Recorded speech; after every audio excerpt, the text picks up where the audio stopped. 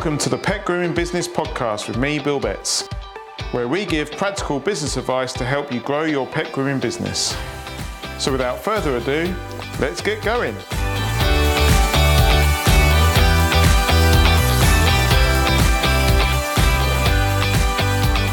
Good afternoon, everyone. We are here today with Lauren. Lauren is the owner of Pen and Ink Designs. How are you doing, Lauren? Good, thank you. How are you? Good, apart from running around everywhere after Amazon deliveries and dogs. What do we do without your dog? Sorry about life. If you do hear lots of squeaking in the background, I've got 4 little puppies and mum sitting behind me. So if you do hear lots of squeaking, it's not me on the chair. It's just some little pups playing about. So, but they're all nice and cute. And Lauren was having a good look at them earlier. Very cute. So anyway, Lauren. Jealous. Sorry? Very jealous. Yeah. Like you said, if you're local, you can come around and squeeze it. But you're not allowed to take them home. I can't promise. Maybe we'll just avoid that, then I just won't come. That's fine. So, Lauren, it's great to speak to you. And I really wanted to get you onto the group and onto the podcast so that we could talk all about branding. So maybe you can just introduce yourself, let us know what your company's about and how you got into the design industry. Yes, thank you. So I obviously own Pen and Ink Designs, as we've established. I'm a graphic and branding agency, so I do all aspects of graphic design, so basically anything other than websites that needs designing, and then obviously branding is the main thing as well, so logos, fonts, colours, everything to accompany it. I set it up, God, what are we talking now, 5 years ago, when I was a baby, 17. And then went self-employed in 2019, and I just sort of fell into it. Like, studied it at school, studied it at A-level, loved it, never wanted to go to university because I'm too much of a mummy's girl. And so started just doing logos on the side for people, which are absolutely atrocious when you look back at them now. But you've got to start somewhere. So I just sort of fell into it and then started doing it alongside full-time work as a graphic designer. And then, eventually just took the plunge. So it's not the most exciting of stories. Like, it's nothing dramatic. I just kind of fell into it and just loved seeing someone go from having absolutely nothing at the start of a business to this beautiful, established brand, basically.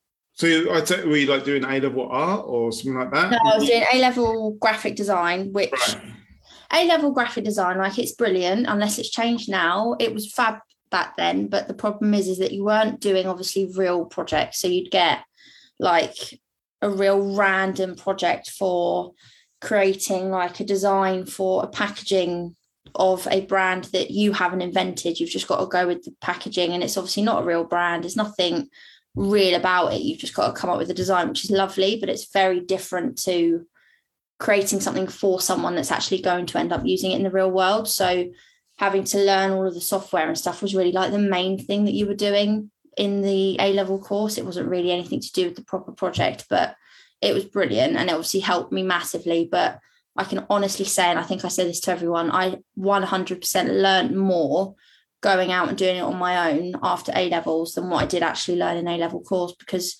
working with real clients and producing real work is so very different to obviously A-level. So yeah, I can't speak for what a uni course would have been like, but I still think I've probably learned more people skills as well going into it straight away.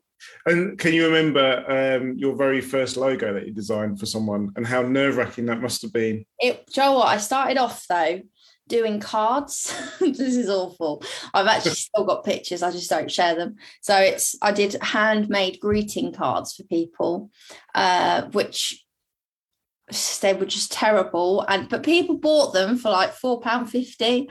And then I did a logo for my first logo was for a very small baking business here for a girl who was about my age.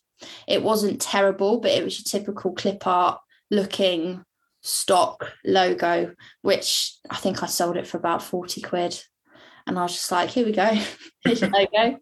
And it's not great. I'm not sharing it, so don't make your next question, can we see? Because you can't. But it was a learning curve, but they did get better from there. I think it was more just establishing how you're supposed to approach it, because I think especially, I don't know if it's like this in a lot of industries, but in the design world, people tend to be really secretive about how they run their processes, what you charge, what the actual like start to finish process is dealing with a client. So you're sort of winging it until you figure it out for yourself. So I needed to sell those like 40, 50 pound logos to get an idea as to how to actually deal with people in the first place. But yeah, I mean, the logos, we definitely don't rate them from back then, but they were a starting point. And they've come on leaps and bounds, haven't they, since then? They have, yeah, thankfully. Otherwise I wouldn't be running a business. But no, they have. And I think it's nice being able to, I've had a few clients come back to me from when they first came to me like 3 or 4 years ago. And looking at their logos now, obviously I can't slag them off because I did them, but when I can compare what I could potentially do for their brand now and having more of an understanding as to what branding is actually all about, rather than just creating this nice looking logo for someone, it's nice being able to say, oh, this was lovely back then, but now you've come on like 3 or 4 years later, it'd be nice to maybe look at refreshing it and making sure it actually works rather than just look nice. Yeah. And how's technology helped you? I was just thinking, like 5 years ago, has technology come along?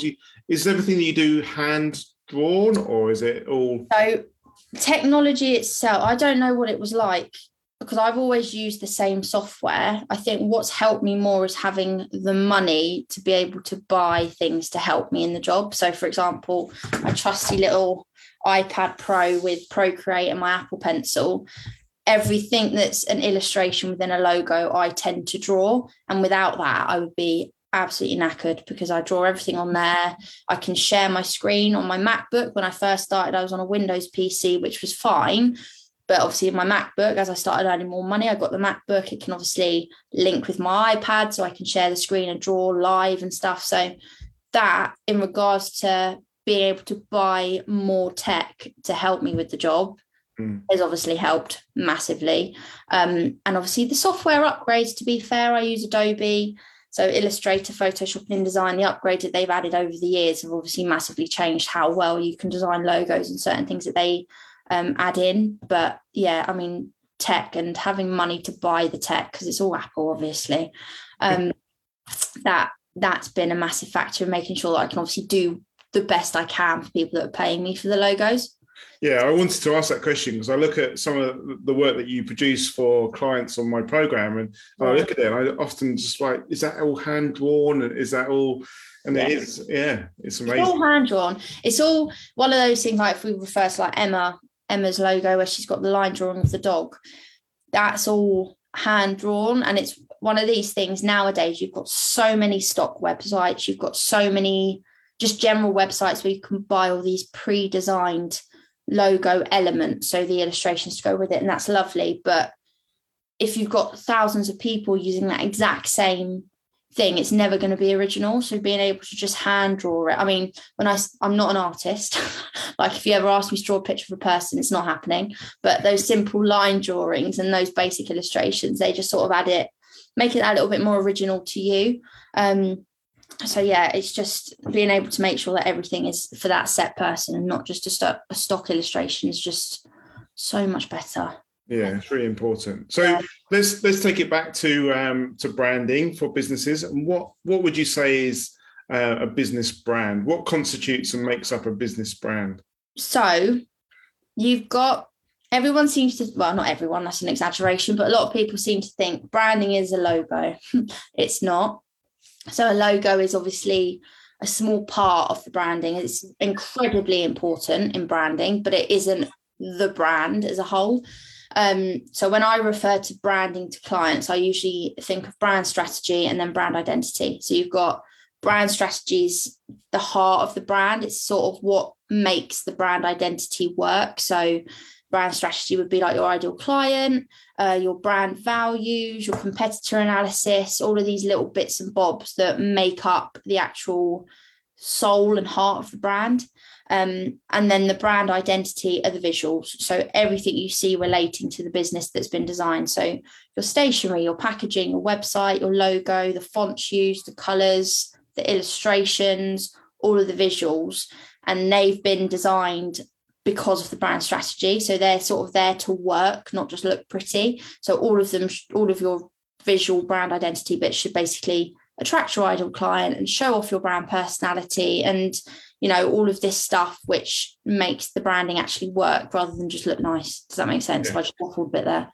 No, it does. But this actually, I should think a lot of people listening and watching will probably think, shit, that's actually there's quite a lot more to it than just a logo. And you start talking about brand strategy. Yeah. That's where your personal skills come in, because you must come across a lot of brand new businesses, brand new business owners that just get asked about, you know, what's your ideal client and what's your values? They must be like, and you know what, though? But that's fine. And it's one of those things, like there's so many designers out there, they don't offer brand strategy, and it's not a problem because I didn't before. I mean, 2 to 2.5 years ago, I never offered brand strategy as part of it, but that back then I was working with clients where it wasn't as important. You just needed a logo to look nice, and that was fine. But if you're someone that's growing a business, you've got these big end goals that you want the business to reach, you're potentially someone in your industry that's charging like the higher prices, you need to make sure that your branding doesn't just look pretty, it needs to actually work. And yeah, brand strategy is just one of those things. It's such a rabbit hole to go down, and if you don't know anything about branding, because naturally you wouldn't, like for me, I don't groom dogs. So if I go into a groomer's and I ask for my dog to look like a picture, there's a lot more that goes into that than just making them look like the picture. Mm-hmm. But for branding, it's exactly the same. You could look at a brand and think something looks nice, but if it's not actually working and you've never had to look at branding before, you have no idea what you're asking for. And I wouldn't expect anything else. So being able to actually explain why you need the brand strategy behind everything to make it work is probably one of the most important things now. So yeah, all of my initial calls with clients is asking about the ideal client. And if you haven't thought about it, have a think, come up with an avatar, do your competitor analysis, think about your brand values so that it all then ties in together. So when you when you might ask people about their target customer, they'll be like, anyone, someone with a dog. Yeah. Anyone with a dog. Or like I'll do a few people at the moment at like restaurants, and it's like, oh, anyone, you know, that just likes eating out. I'm like, but it's not. There's a difference between someone that likes eating out and someone that likes to go to these fine dining restaurants and pay like hundreds and hundreds of pounds for a meal. And same with dogs. Like you might have someone that has a dog, but the difference between someone that has a dog and wants a £10 groom versus someone who has a dog and will happily pay like 100 plus for their dog to be groomed is very, very different. It also comes down to like, it's not just obviously the dog, it's the person that's going to be reading your social media posts, and whether they're female, whether they're male, what's their age range, do they have a family, how high is their disposable income, because that's obviously going to make a difference to their dog groom. And I know a lot of the guys in here, it's all about luxury like spa experience for your dogs, so you need to make sure that who you're targeting are the people that want that. They don't just want a quick cheap groom that is going to literally cost them little to nothing. So it is literally, as much as you can cater for several different kinds of people, you should always have that one sort of ideal client in your head. And it also comes down to not just what earns well, but what you enjoy. So like for me, I love dealing with all sorts of businesses, but the one business I tend to completely avoid, or industry should I say, like builders, plumbers, electricians, that just bores the hell out of me. No disrespect to anyone that does that, because my dad's a plumber, but that I have no interest in that. If I can design something that I enjoy doing, it makes a massive difference to how much you enjoy your job as well. So all of that ties into your ideal client. It's not just any Tom, Dick and Harry that has a dog or has a cat and needs them groomed. So it's all. I tell a story about our ideal client, and I think you saw it on the Facebook group, where the ideal clients, the gardener picks the dog up from us, and the groom is all paid by direct debit, so the gardener doesn't have to pay us. It takes the dog home, and the owner's got like a dinner party that night, and the dog comes in, and the guests at the dinner party say, "Oh, what a lovely dog you got!" And she's like, "Oh yeah, we take it to A to Z Animal Care to have it groomed, and we pay like £65 a month to make her look lovely," sort of thing. Yeah. And that's kind of like that sort of visualization I have in my head about some of the customers we would like to have or do have.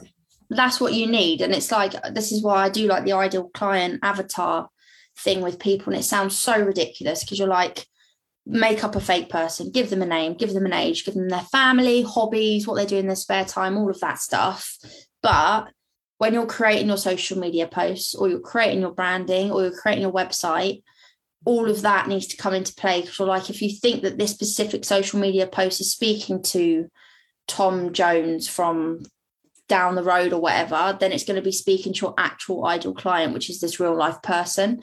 So having that in the back of your head when you're creating everything makes a huge difference, because you're not just sort of firing shots and hoping for the best. You're actually putting something out there that you know is going to be speaking to this fake avatar, so therefore it's going to be speaking to your ideal client. So that's fine. I think it's good you got that. You're on it. And as we know from like Facebook advertising, you can actually go out there and pick out people that are company directors, drive a Mercedes, they go to Ascot, etc., etc., etc. And Facebook will find these people for you, and you can put your brand in front of them. And if they are your ideal client and your brand speaks to them, they're coming your way, aren't they? Hopefully. Exactly. It's all about being specific. If you could be specific with who you're trying to target, like you say with the Facebook ads, you can then be so specific to make sure you're getting in front of the right people. But yeah, it all helps. It doesn't matter how ridiculous it sounds to people when you start describing your ideal client, but if it helps you grow the business, because that's the whole point of it. If you've got this ideal client, it's going to help you grow the business eventually. Because obviously it's lovely having these little odd jobs here and there, like me selling a £75 leaflet every now and again is absolutely fine. But at the end of the day, the big jobs with my ideal clients are what's going to make me that money and actually grow the business. So it all ties in. It all comes down to that. Correct. So it's sustainability. So many new businesses come out. They think, right, I'm in business now. I need a logo. Yeah. What other? They tend to forget other things like strap lines and fonts and things like that. So you get a lot of people that also create, if they go into business, they just get a Canva logo, which is fine. If that's just a placeholder logo, you don't need to invest in anything initially. That's absolutely fine.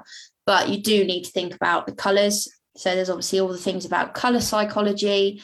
Different colours convey different emotions. So you need to dig into that. If you Google, I mean, this isn't me being lazy, but Googling colour psychology, the articles on it are just endless. So you can easily find that information yourself to figure out what colours are what for different people. Same with fonts. You've got endless rabbit hole when it comes to fonts, but different fonts speak to different people. So you've got, like, for example, serif fonts, which are the ones with the little feet. Their classes like being more luxury, high end. They're perfect for that kind of client. Whereas the sans serif fonts, which are without the feet, they are obviously more modern. They are associated with a lot of tech companies because they're much more up to date. They're attracting like the younger generation. And then you've got script fonts. So they're that sort of handwritten, curly whirly style font without sounding sexist, because it's not meant to be that at all. It's just the way it is. They're very much directed towards females in the audience because they've just got that association with them. So if you've got a very male heavy, target audience, I'd avoid that kind of font. So you need to look into all of your colours, all of your fonts, even layouts. There's a lot of people tend to just have one version of a logo. So for example, we might have a really long landscape one, which is fine for certain things, but doesn't fit into a social media profile picture, might not read very well if it's on a business card. So having different layouts of your fonts, so a circular version, a landscape version, stacked, all of those will obviously make a massive difference to how you use your logo and how well it comes across.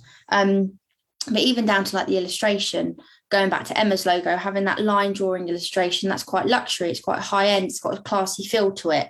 But if you're not targeting that kind of target audience, and obviously that's not going to work very well for you. So you might need to look into like a watercolor logo or something which is more cartoonish, because that will attract your ideal client instead. So yeah, there's so much more to it than just having something that looks nice. You need to look into all of the ins and outs of colors, fonts, layouts, styles, and all of that, which will attract who you want to attract. I mean, when we started our pet grooming business, Emma had just left the vet nursing practice, and vets at the time used a lot of green. Uniforms were green. There was a lot of green in the surgery. So a lot of our our colours that we use within our business are green, which sort of fits the brand, I suppose. Yeah. And what about strap lines? We've got we did a lot of this 17 years ago, not knowing any of this. We kind of stumbled across it and did it, not knowing the importance of it. But you're sort of teaching people now the importance of this sort of stuff. How can a strapline make a difference? So they are important. I'm very controversial with the view on straplines because I do think a strapline is important, especially if your business name isn't obvious to what you do. So like me, Pen and Ink Designs, I don't think it's immediately obvious that I do branding. So I'm going against my own advice here because I don't actually have a strapline, but having a strapline in that instance is great. If you're, for example, Becky's Dog Grooming, says what it doesn't say. So you don't necessarily need a strapline, but there's no harm in having one. So for example, like if it is, say for example, Becky's Dog Grooming, but you've got a high focus on like the luxury pet spa side of things, you might want to put that in your tagline to show people that that's what you do. Or if it's Becky's Groom, I don't know why Becky, I'm not sure where that's come from, but if it's like Becky's Grooming, you might want a tagline that says your dog and cat grooming if you're doing cats as well, because I think people automatically assume it's dogs when you say grooming. So having that specific link in your straplines to what you do is obviously very handy. You can have logos with the strapline in, but also you should also have obviously logos without the strapline in.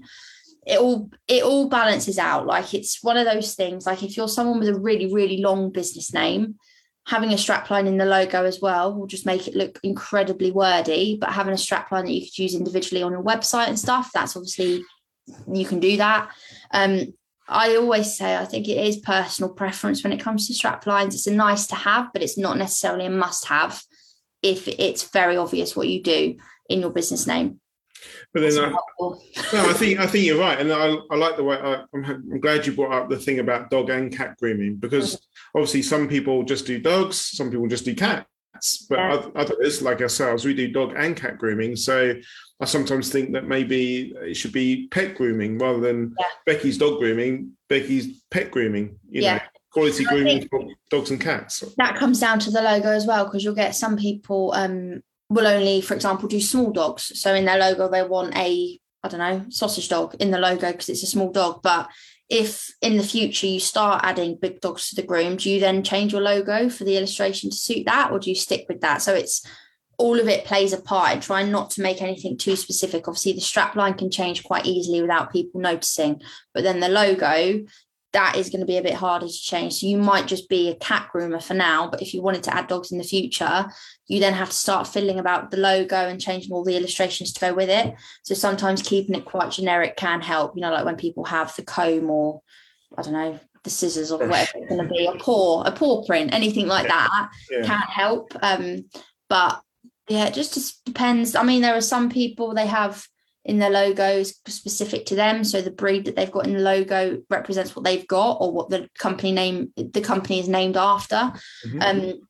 And that's absolutely fine. But if you're specifically putting an illustration in because you work with small dogs or you only work with cockapoos or whatever it's going to be, if that changes in the future, it can cause a whole heap of problems. And it's the same with strap lines. Obviously, they're much easier to change without people noticing, but don't hem yourself in a corner. You don't want to alienate people. So if you only put like cockapoo grooming in your strap line, you're straight away going to alienate people, whereas that might not be just what you do. It's just part of what you do and what you like to focus on. So yeah, there's a big balance which comes into it. There's quite a lot of psychology around there as well. I think that's quite interesting. Imagine if you were a lone groomer, a solo groomer, you don't want to do big dogs, but then you have like a St. Bernard in your logo. Yeah. That probably wouldn't make that connection, would you? No. That could actually attract the wrong client. And that's the thing. And I think it comes down, say, for example, if you're looking to get a website done, if you come across a website designer's website and it specifically says working with the tech industry and you're a dog groomer or you're a graphic designer, I wouldn't naturally fancy reaching out to them, because I'm like, you've sort of got this idea in your head straight away that you're not going to be the kind of person that they want to work with. But when you actually dig into it, if you to actually have a conversation, that's not the only person that they work with. It's going to be several kind of other people, but you just don't want to put people off straight away. So like you say, it's just making sure you put the right image in the head of people that could potentially be your ideal client from the get-go is probably much easier than then trying to explain to people, actually, I don't just do this. However, blah, blah, blah. So, yeah. And how do you, how do you feel, or what does a good brand do for your business? What benefits can it bring? So much. So you can work obviously with your ideal client. Stop working with all the Karens that seem to come to you because such and such recommended, but they don't want to pay the prices. So it will attract your ideal client for a start. So that's one benefit. It will enhance your brand awareness, brand recognition, because obviously if you've got good branding and you're keeping that consistent in all of your website or social media posts, everything that goes out on Instagram and Facebook, people start to build up this recognition of, oh, well, this logo is associated with Lauren because she's posting this on all of her posts and she's keeping it consistent. So it helps with that, helps with credibility with the business. And I say this all the time, and then you have to try and explain it to people, but it helps you generally, honestly, reach your business goals. Because if you have got your branding designed perfectly from the get-go with all of these business goals in mind, it's going to help you get there, because it's going to help you then attract those ideal clients, which is helping you increase your income and then grow the business. So having this perfectly great branding technically should last you 5 years plus, because if you're not changing your ideal client, you're not changing the general direction of the business. So for example, if you're a dog groomer and all of a sudden you've decided actually you're going to train horses, obviously the branding needs to change. But if you've got the same idea for the business going forward, that should last you for years to come. So it will obviously help you grow the business as well, because you're attracting your ideal client, staying consistent, helping you with your income. Oh, there's a whole bunch of reasons. It all helps. It all helps. And there's nothing wrong with a Canva logo. There's nothing wrong with something that's been designed from someone on Fiverr.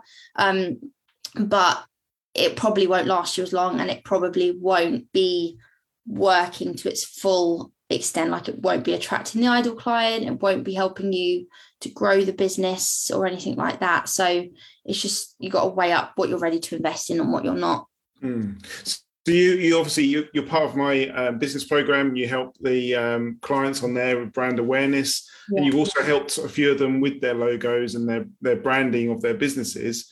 What kind of changes, or have you seen any changes in them personally when at the beginning of the process to like, here's your package, and how they feel about it? Confidence. Do you know what? I think this is one of the main things of, am I allowed to name names on here?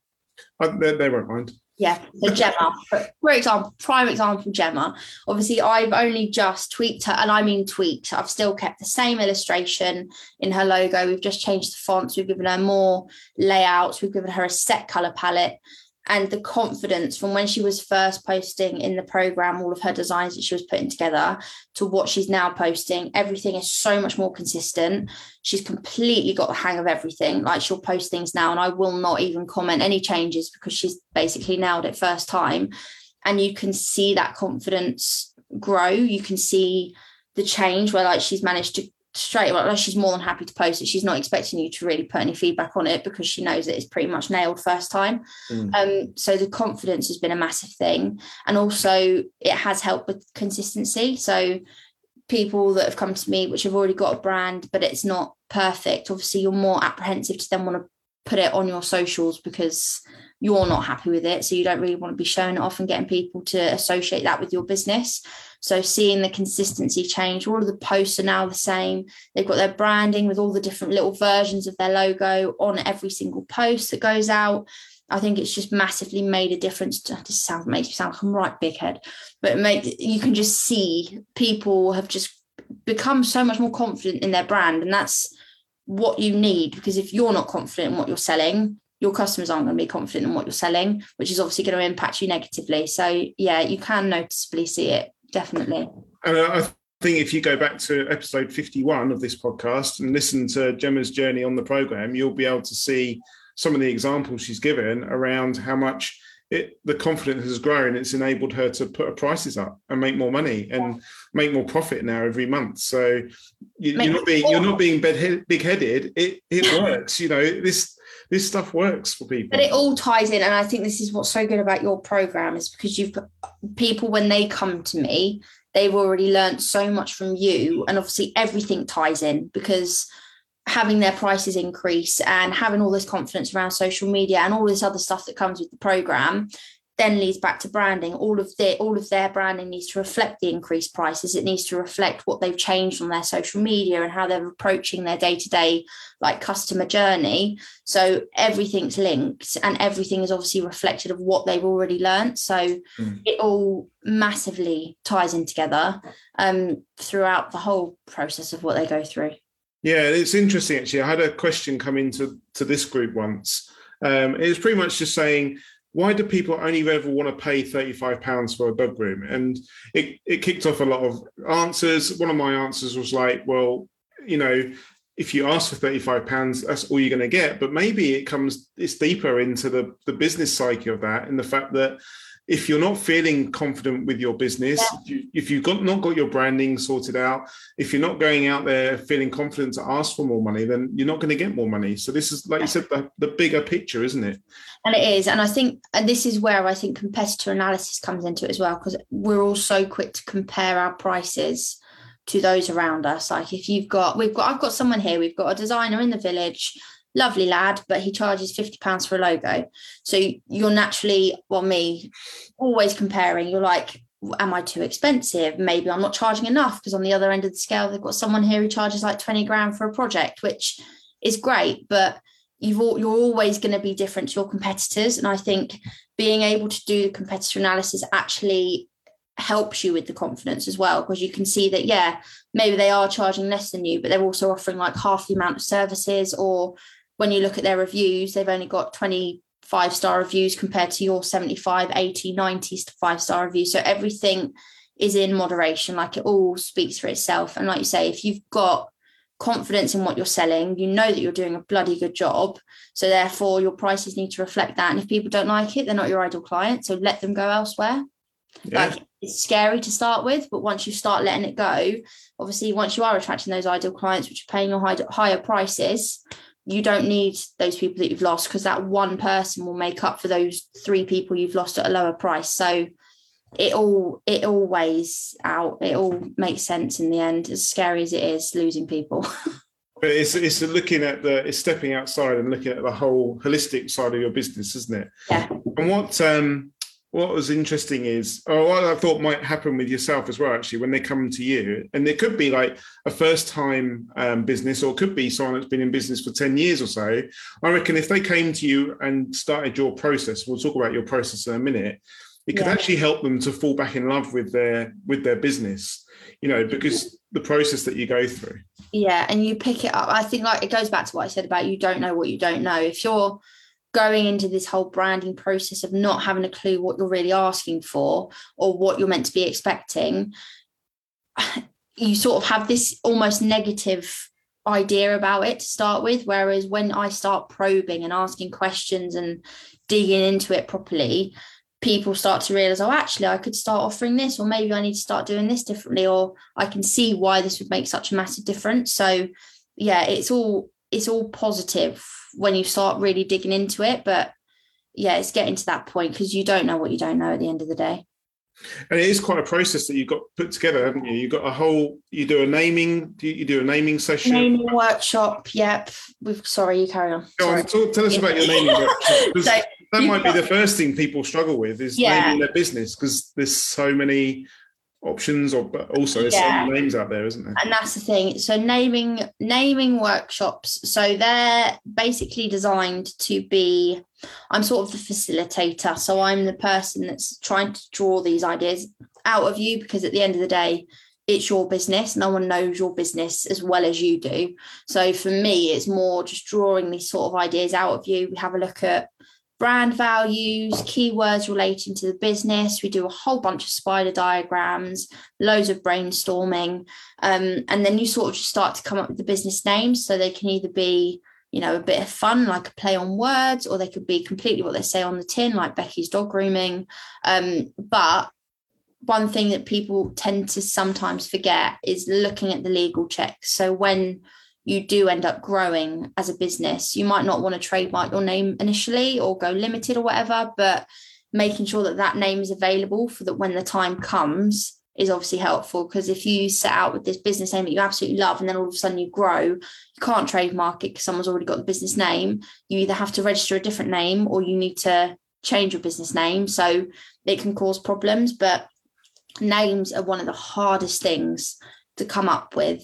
And the whole point of the naming workshop is that, yeah, anyone can do it. Of course you can come up with a name yourself and be absolutely fine, but trying to come up with a name on your own when you're so involved in the business can be really difficult. So having this complete outsider come in and push these ideas out of you and try and like probe to get an idea as to where we could go with it. Have you thought of this? Have you not thought of this? This is a terrible idea, but what do you think? Blah, blah, blah. It can really help you to sort of just develop the name and eventually just have this wonderful name that represents everything you want in the business without having to then change it because you're not quite set on it in the first place. Yeah, and I was thinking, going back to like Becky's dog grooming, and I don't know where that's come from. We don't know anyone who's doing this, but if you name a business after yourself, so like say Lauren's Pet Grooming, but you've got ambitions to grow and get a salon and have staff, that could actually stunt your growth, couldn't it? Because the business is very stuck on you. It is, and you're given like this false idea that you're the one dealing with everything, which obviously is probably not going to be the case as the business grows. If you genuinely start a business with no intention of going big or doing it as like a sideline business, it's always just going to be you, then that's fine. There's nothing wrong with putting your name in the company name. But like you say, if you grow, you end up having like, I don't know, 7 members of staff. You're not actually in the end going to be doing the grooming. You're doing more of the admin and bringing in the sales. It kind of gives you like this false idea as to you're the one dealing with every single client that walks through the door when you're not. So rather than putting your name in the name, you're probably better off just having like an About Us page on your website, for example, and just going into the fact that you're the owner, you set it up, but you have got this team of lovely people working under you. So yeah, it can be personal preference. If you're really, really set on having your name in it, then that's great. There is sometimes, I've worked with some people in the past where they've used the name of a family member or something that they're quite close to, and they've decided to use it in the name. Again, it's a lovely, lovely sentiment, but it can be confusing if you're dealing with Marion's dog grooming and you're not even called Marion. There's no one in the business that's called Marion. It's a bit confusing. So again, you might be better off putting a reference into the logo. For example, if they had like a favorite flower, put that in the logo so that you've got some sort of reference to it without it being confusing to the client. So yeah, sorry, that's just turned into a bit of a tangent then. Yes, exactly. I mean, again, we named our business A to Z Animal Care 17 years ago. And what spurred that on was, one, the yellow pages. So we wanted to be the first on the top of the yellow pages in the pet section. And then we tried to get all the letters of the alphabet, and we tried to provide a service for every single letter. It didn't work. But 17 years later, we're now doing dogs, cats, teeth cleaning, fleas, worms, veterinary services. So actually it has kind of paid off that we're becoming an all-encompassing business. Yeah, and it's generic enough to not know what it means, like A to Z. There's nothing there which is really saying why it's called A to Z, so it works because you can interpret that however you want to. So yeah, you have got that on your side. I think your name works really well. But what I explain to people when we're doing some training around setting businesses up is, people come to A to Z for their pet grooming. They don't come and see Emma, they don't come and see Chloe, Morgan, they come to A to Z. So if Emma doesn't work Wednesday or Thursday to Friday, people are still coming. They're still coming to use the business. They're not coming to see Emma. And there was a time when Emma didn't work Saturdays at all. And then when Chloe went on maternity leave, Emma had to go back into the shop. And there was a whole raft of customers that we'd never met. Yeah, and I think it's one of those things as well, like you can still be involved in the business, like you can design your branding to reflect your personality, so you can still have that link in your branding. You can still, all the messaging that you put on your social media, that can still come from you. It can still be very much you that's doing it, but there's a difference between doing that and having your name in it to start, you sort of then have like this false idea of, oh, maybe I do need to be really, really involved in it. And then it obviously leads to burnout. And then it sort of escalates all just from the fact that you've got a name in your business name. So there's just so many other ways you can incorporate it without actually having to have your name in the name. It might help you, I suppose, take a step back from your business as well, because you're not having to do everything, and you shouldn't be doing everything in your business. No. So that's your naming workshop. Tell us about your branding process that you have in place as well. So you have got, this varies. So it depends how in depth you want to do brand strategy. So for a lot of people, we just touch on brand strategy, like the real main important parts. So for example, all the guys in the Pet Grooming program that I've done it for, they'll go through this. So we'll just mainly touch on the really important parts, which are obviously competitor analysis, brand values, and target audience. They all start with an initial consultation call. So it's about half an hour long. It's got a super in-depth questionnaire, which I'll go through to really dig into the business. 9 times out of 10, you do get people go, oh, I don't know what that means. And that's absolutely fine. I don't expect you to know because you haven't had to think about it. So it'll just be a case of sending you an email with an explanation so that you can have a think once you're off the call. And then a lot of it involves, before any of the design process starts, a lot of it is brainstorming. So when you start your branding, Pinterest is your best friend. You just can spend hours on there. Start having a look at what colours you like, what fonts you like, if there's any particular logos you like. Doesn't have to be a dog grooming logo. It can be any logo that you particularly like or you're drawn to, general aesthetics that you like, literally anything. And you just pin it all in a board. And I usually ask people to send me the link to their Pinterest board, because although I might not design something which is exactly like their Pinterest board, it will give me an idea as to what they like so that I can combine it with what will work so that you come together with this like lovely concept. And it's always meant to be fun. It's one of these things I say to people, like the branding process, when it comes to setting up your business, that's the fun part.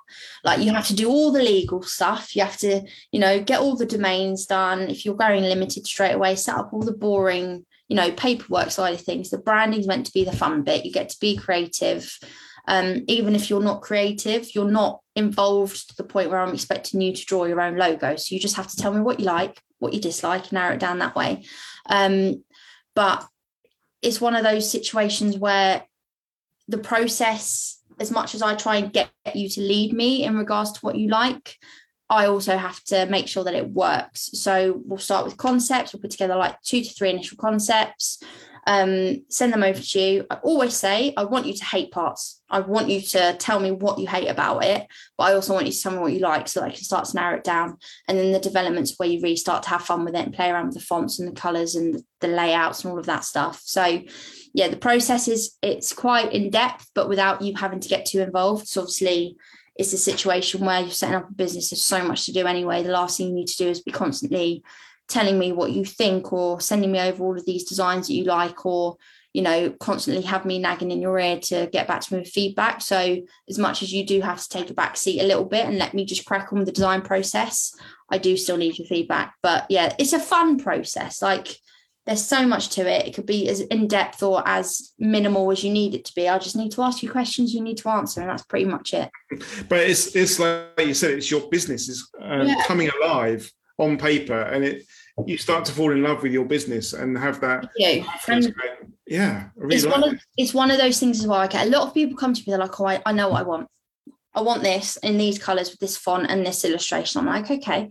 So you tend to do like a concept based on that idea. And it's not until they see it on paper, they're actually like, oh, I hate it.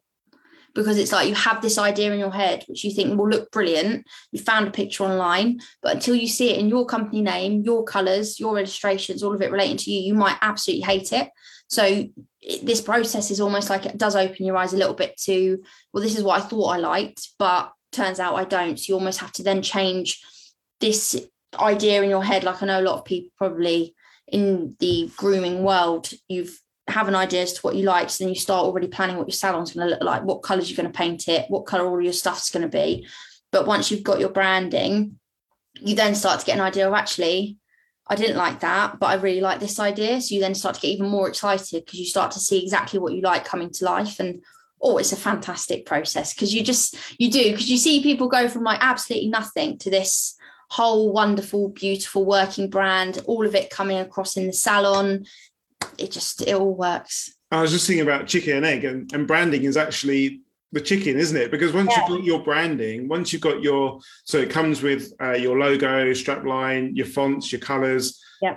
you can then, like, if you're going to a web designer and you're overwhelmed by all the questions they're asking you, you can just say, here's my brand guidelines, which Laura's provided me. Go create. Okay, and that is it. And that is the beauty of having your branding already designed. You can literally, even when it comes to like getting your uniform and stuff done, if you can just send the supplier, like, here are all of my vector files of my logo, pick whichever one you think is going to work best on the uniform, you can literally just hand all that stuff over to someone else and you don't have to worry about it. Whereas things like creating it on Canva, if you haven't got it as a vector format, or you don't know what the fonts are that have used, you're not sure what the hex code is and all of that, it can cause you problems, which then obviously is more stuff you have to start doing. Probably your web designer and your graphic, like your leaflet designer and all those people will probably love you for it as well, because you just literally give them the colors that they need to use and off you go. Yeah, and let them crack on. And then probably the person at B&Q that's going to mix your paint as well, can they sort of match paint for your salon with your brand colors? It's funny because I was thinking about this the other day, because we've been having a conversation with a client about colors, and I genuinely think you probably can, because I give you your hex code, which is the code specifically for that color. I mean, you could easily print out your logos on, a few different stocks of paper to see what the color variation is, take them into a paint place, be like, look, this is the color of my logo, I need it to match as close as you can. And 9 times out of 10, I can't see why that would be a problem. I think it should be easy enough to do that. So you can have your whole salon brand, your colours. Exactly that. And to be fair, it's one of those situations as well, even if you didn't get it as your specific colour, but you got a colour that's complementary to what's in your logo, that will still work, because you can add it to your colour palette of like these little colours on the side which complement what you've already got in your logo. And you can use them as your accent colours if you've got social media posts, or if you've got it in the salon, you need to get like a specific pair of scissors where the handles are a certain color of teal. You can do all that. So yeah, there's easy ways to get around all the colors, but it's a really fun process. And I'm not just saying that because I'm a designer. I've had people, if you're not even remotely creative, you can still turn it into a really fun process. I'm not creative at all. But you can turn it into a really fun process and just see it all genuinely come to life, because that's part of the process as well. When I do the concepts, I'll mock up like what it would look like on a business card, or what it would look like on a wall, so you can start to visually see how it would work. It's just a brilliant process. I've honestly and truly seen it in the people that you've helped out in the program. I've seen how much they've like given me sneak previews of their new logo and how proud they are of their logos and how proud they've become of their businesses. I mean, Emma is a good example. She's been grooming for 10 years.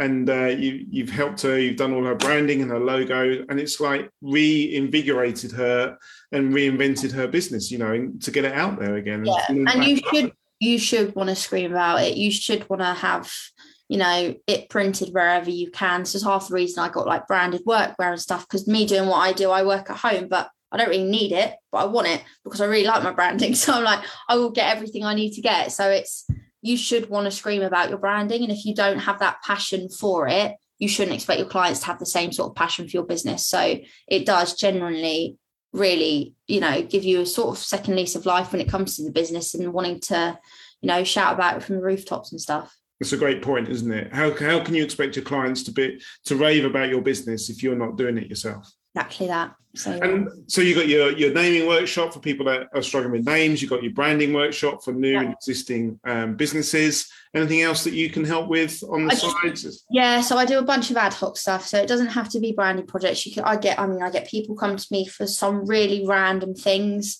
and then I get people come to me for like flyers, brochures, business cards. You might want an infographic done for the website, or it can literally be anything other than websites. I pretty much try and do. So, I mean, even if you wanted like a specific design for, I don't know, a paper bag that you put goodies in or something, it can be anything. And they're just the little ad hoc jobs, which, they're fun to do because they're really random. I've had people come to me in the past for a phone case design, which they just want to, send to their husband for their birthday or something. So it can be literally anything. It doesn't even have to do anything to do with the business. But yeah, so the main things are naming and branding are workshops, but everything else is ad hoc. I can do a whole bunch of different bits and bobs on the side. Excellent. So how do people get hold of you? My website is a good starting point. If you submit a form, that goes straight to my email. You can message me on Facebook, WhatsApp. I'm quite easy, to be perfectly honest with you.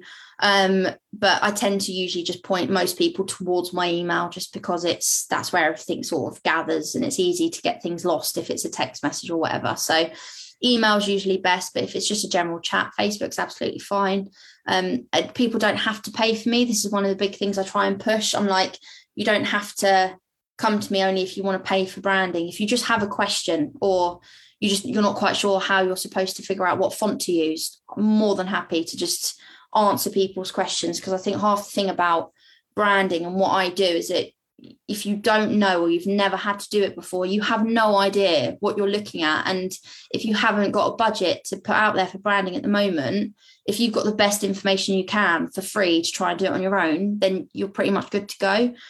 So yeah, always happy to just chat. You can't really shut me up, so I'm always happy to get on a Zoom and have a cup of tea or a coffee with someone. So yeah, it doesn't have to be paid for services. Just a general chat with questions is fine. And yeah. Excellent. And you're sitting in the Facebook groups as well, so I can always take you with any branding questions. Yes, always. Any what's the biggest tip or for software for people that want to do it on their own? Canva. So Adobe is wonderful, but it's also bloody expensive and it takes a lot to learn. But if you want just a logo to just set you off for now at the very start of your business before you build up a budget to invest in branding, Canva is fantastic. And obviously you've got all the fonts, you've got all the colors, you've got elements on there that you can use. So Canva is probably your best friend for all of that sort of thing. Or Fiverr, because Fiverr, you'll have a mixture of designers on there at varying different prices, but you're probably more likely to get more of an original logo from someone from Fiverr compared to using elements that people have access to on Canva. So Fiverr is a good alternative as well. But yeah, just be careful, because there are some people on Fiverr which are questionable. Okay. And there's one tip around Canva and logos. I heard you say the other day is you can't trademark Canva logo. So that's why I'm reluctant with Canva. It's great, like I say, great for a placeholder logo until you build up a budget to get it invest in yourself to get professional branding done, but you cannot trademark it. All of the elements on Canva belong to Canva. So if you went on there and started using, illustrations of dogs or basically anything that they offer in regards to elements on Canva, you cannot trademark it because it doesn't belong to you and it's not original to you. So obviously if you've set off with a Canva logo and you never get it changed, and then all of a sudden the business grows and you want to trademark it, you'll run into more problems trying to change your logo and get all of these existing clients to recognize your new logo than you would just investing in it sort of as soon as you can from the start. So yeah, it's just one of those things with Canva. You can be careful. Fantastic for flyers, business cards, stationery, but logos, not so great if you're wanting it as like a long-term fix. Yeah, excellent. Well, it's been lovely catching up with you today, Lauren, and learning all about branding. I'm sure many people have had their eyes opened to what branding can do for their business, and the passion that comes out in your voice, and how passionate you are for helping small businesses and with their logos and their branding. It's been awesome. It's awesome working with you as well. Yeah, thank you. Thank you for having me on. That's all right. We'll put all your website details in the chat box so people can get hold of you if they wish to, and then let you go and enjoy your afternoon. Thank you very much. All right. Thank you. Have a good afternoon. Speak to you soon.